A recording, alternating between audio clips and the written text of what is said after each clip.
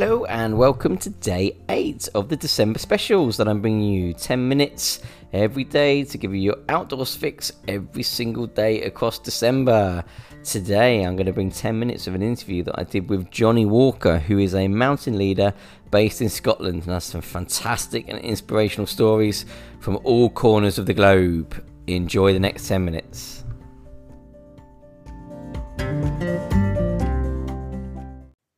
So you've had your mountain leading business for a number of years now. I'd imagine there's been some challenges and some successes over those years. Can you sort of pick out a couple of days where it sticks in your mind as something that's been incredibly challenging for you?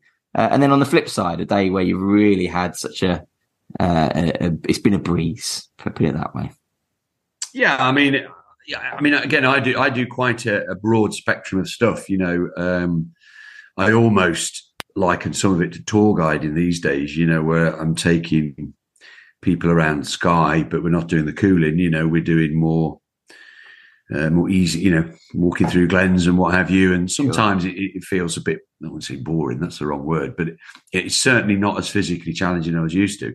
I think I realised as I approach my 60s that probably isn't a bad thing, you know, as I go forward, that having that in my armory it'll be good to keep me employed as I go forward. But sometimes you know, some of the clients can be quite demanding at that sort of end of the market. You know, they're more expecting a comfortable time, and you can't always take the average. They tend to be American as well. Right, you can't take the average American who are used to walking on even the most groomed of footpaths, you know, over a rocky path on Skye. You know, it can be quite challenging. Yeah. And you know, in some of the greater ranges, you know, dealing with altitude and dealing with people is a challenge, you know. And I realised through my retail career, I was good at dealing with people. You have to be. And it goes sort of a little bit further on. You know, you've got the classic where you're approaching a summit and things are getting pretty hairy and you decide that actually it's not safe to continue. Yeah. And you turn around. You know, I had a particular one on Elbrus and, you know, I turned the party round and one particular guy was just not happy at all. It's such a challenging decision. It's a challenging decision when you're on your own, let alone making it for other people. It is. And I think you have to be very confident in your judgment in that respect, you know. And I certainly, I can recall, if I look back in my log, very much in the early days, one or two situations where I was on Mil Nan Tiamacan once where I felt it was a bit avalanche prone, and we were going up toward the summit, and the group were keen to make the top, you know. And I just thought, no, this is not safe, and I allowed them to convince me to continue. Maybe 50 metres further than I should have done. Yeah. And I thought, well, we'll go to that island of safety, you know, it's terms for avalanches. And and I just thought, I just don't think this is right. And then just in front of us, a bit released, you know, and I was able to go, you see, can we go down now? You know, in my logbook, it said, you know, don't allow the clients to push you. You know, you must make those decisions. Yeah. And that particular time on Elbrus, you know, as we descended, once you got in the lee of the wind and it's beautiful blue skies, okay, it's about minus 30 wind chill, but you know, you're looking up at the spindrift, and I know, and my Russian colleague knows that it's, you know, that's probably 300 meters high plume of spindrift. It's like, you know, impossible for movement up there. Yeah. But these guys don't have that in their reference point, you know. And so there's, you turned us back for just easy. No, you know, there was no way we were getting up there, you know. I suppose it's difficult because they're paying you as well, aren't they? So they're paying you to get to the top and to make that decision for them.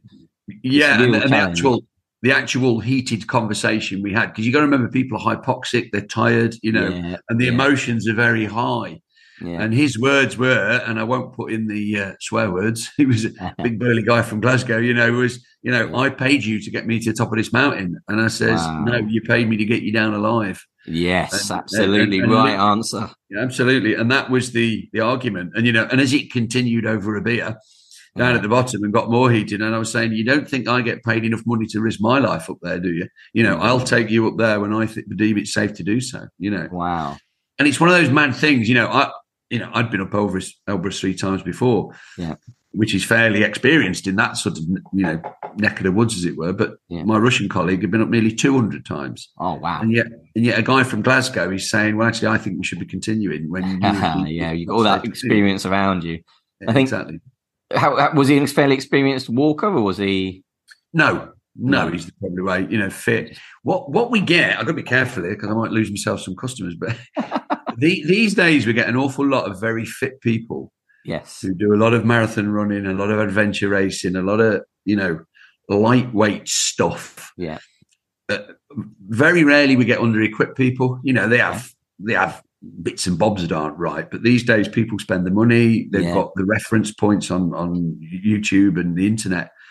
But what they haven't got, what people don't seem to be prepared to do, is spend time building the experience these days. And so what they've got is their buying experience. Now I get that. Yeah. That's my job, but there's only a certain amount you can circumnavigate, Yeah. You only need to make the same, you only make the mistake once, don't you? I mean, obviously I've made tons over the years, but just pinpointing one that really sticks in my mind. And I remember walking back down and thinking, I'm never going to make that mistake again. And it was a fairly similar experience. It wasn't on Elbrus, it was on Helvellyn, and I was coming up from not the Glenmidden side, Thirlmere side, and I was walking up past. I was getting towards Brown Cove Crags, so I knew there was a fairly steep drop off to my left, and the wind speeds were getting too high for me to be comfortable walking.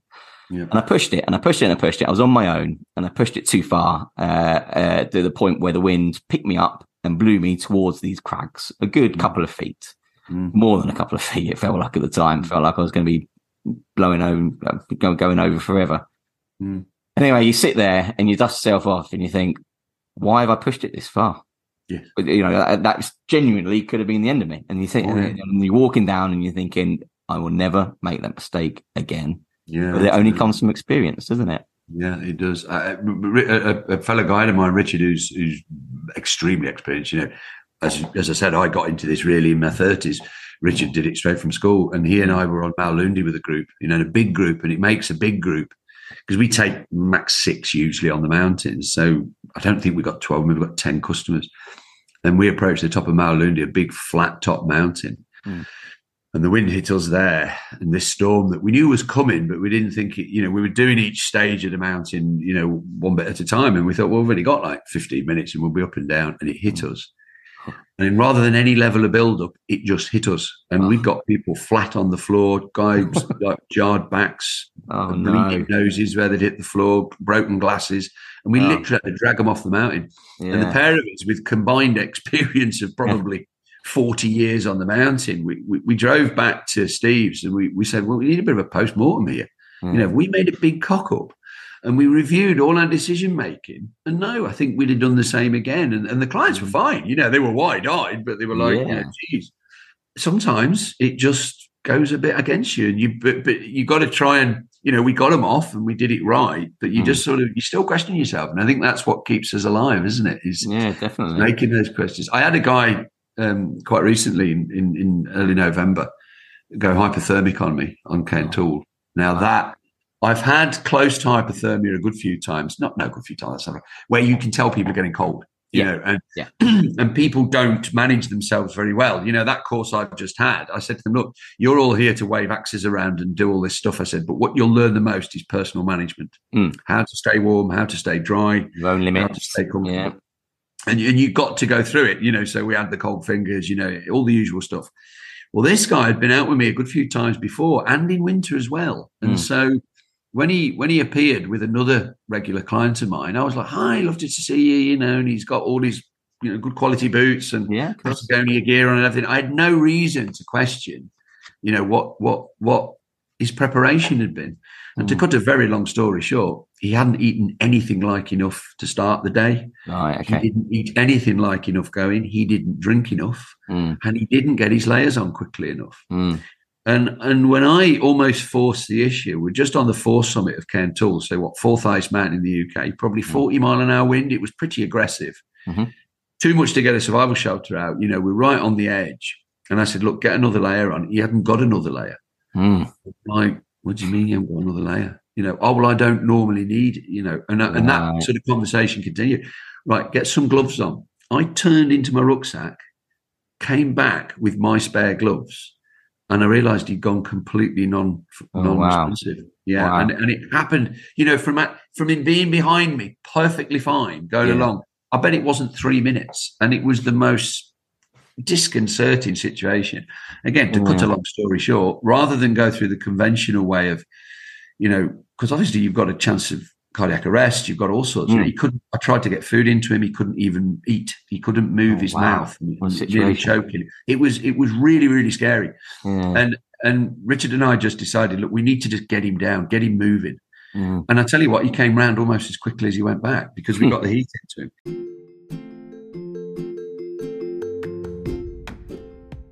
So thank you for listening to this minisode, we shall call it. Just a shorter version of the full episode that was released earlier in the year. If you like what you hear, then all of the episodes are still available. Go back on your chosen app and scroll through and dig and delve into the world of the Outdoors Adventure podcast and listen to any of the full episodes that you like the sound of. Thank you for listening, not just to this episode, but for the entire year. It's been an absolute pleasure doing this podcast, and I hope you're enjoying the shorter episodes this month. I would love it if you would rate or review the podcast on your chosen app too. It does wonders to spread the word of the podcast and get it a bit more well known and a bit of a wider listener base. See you next time.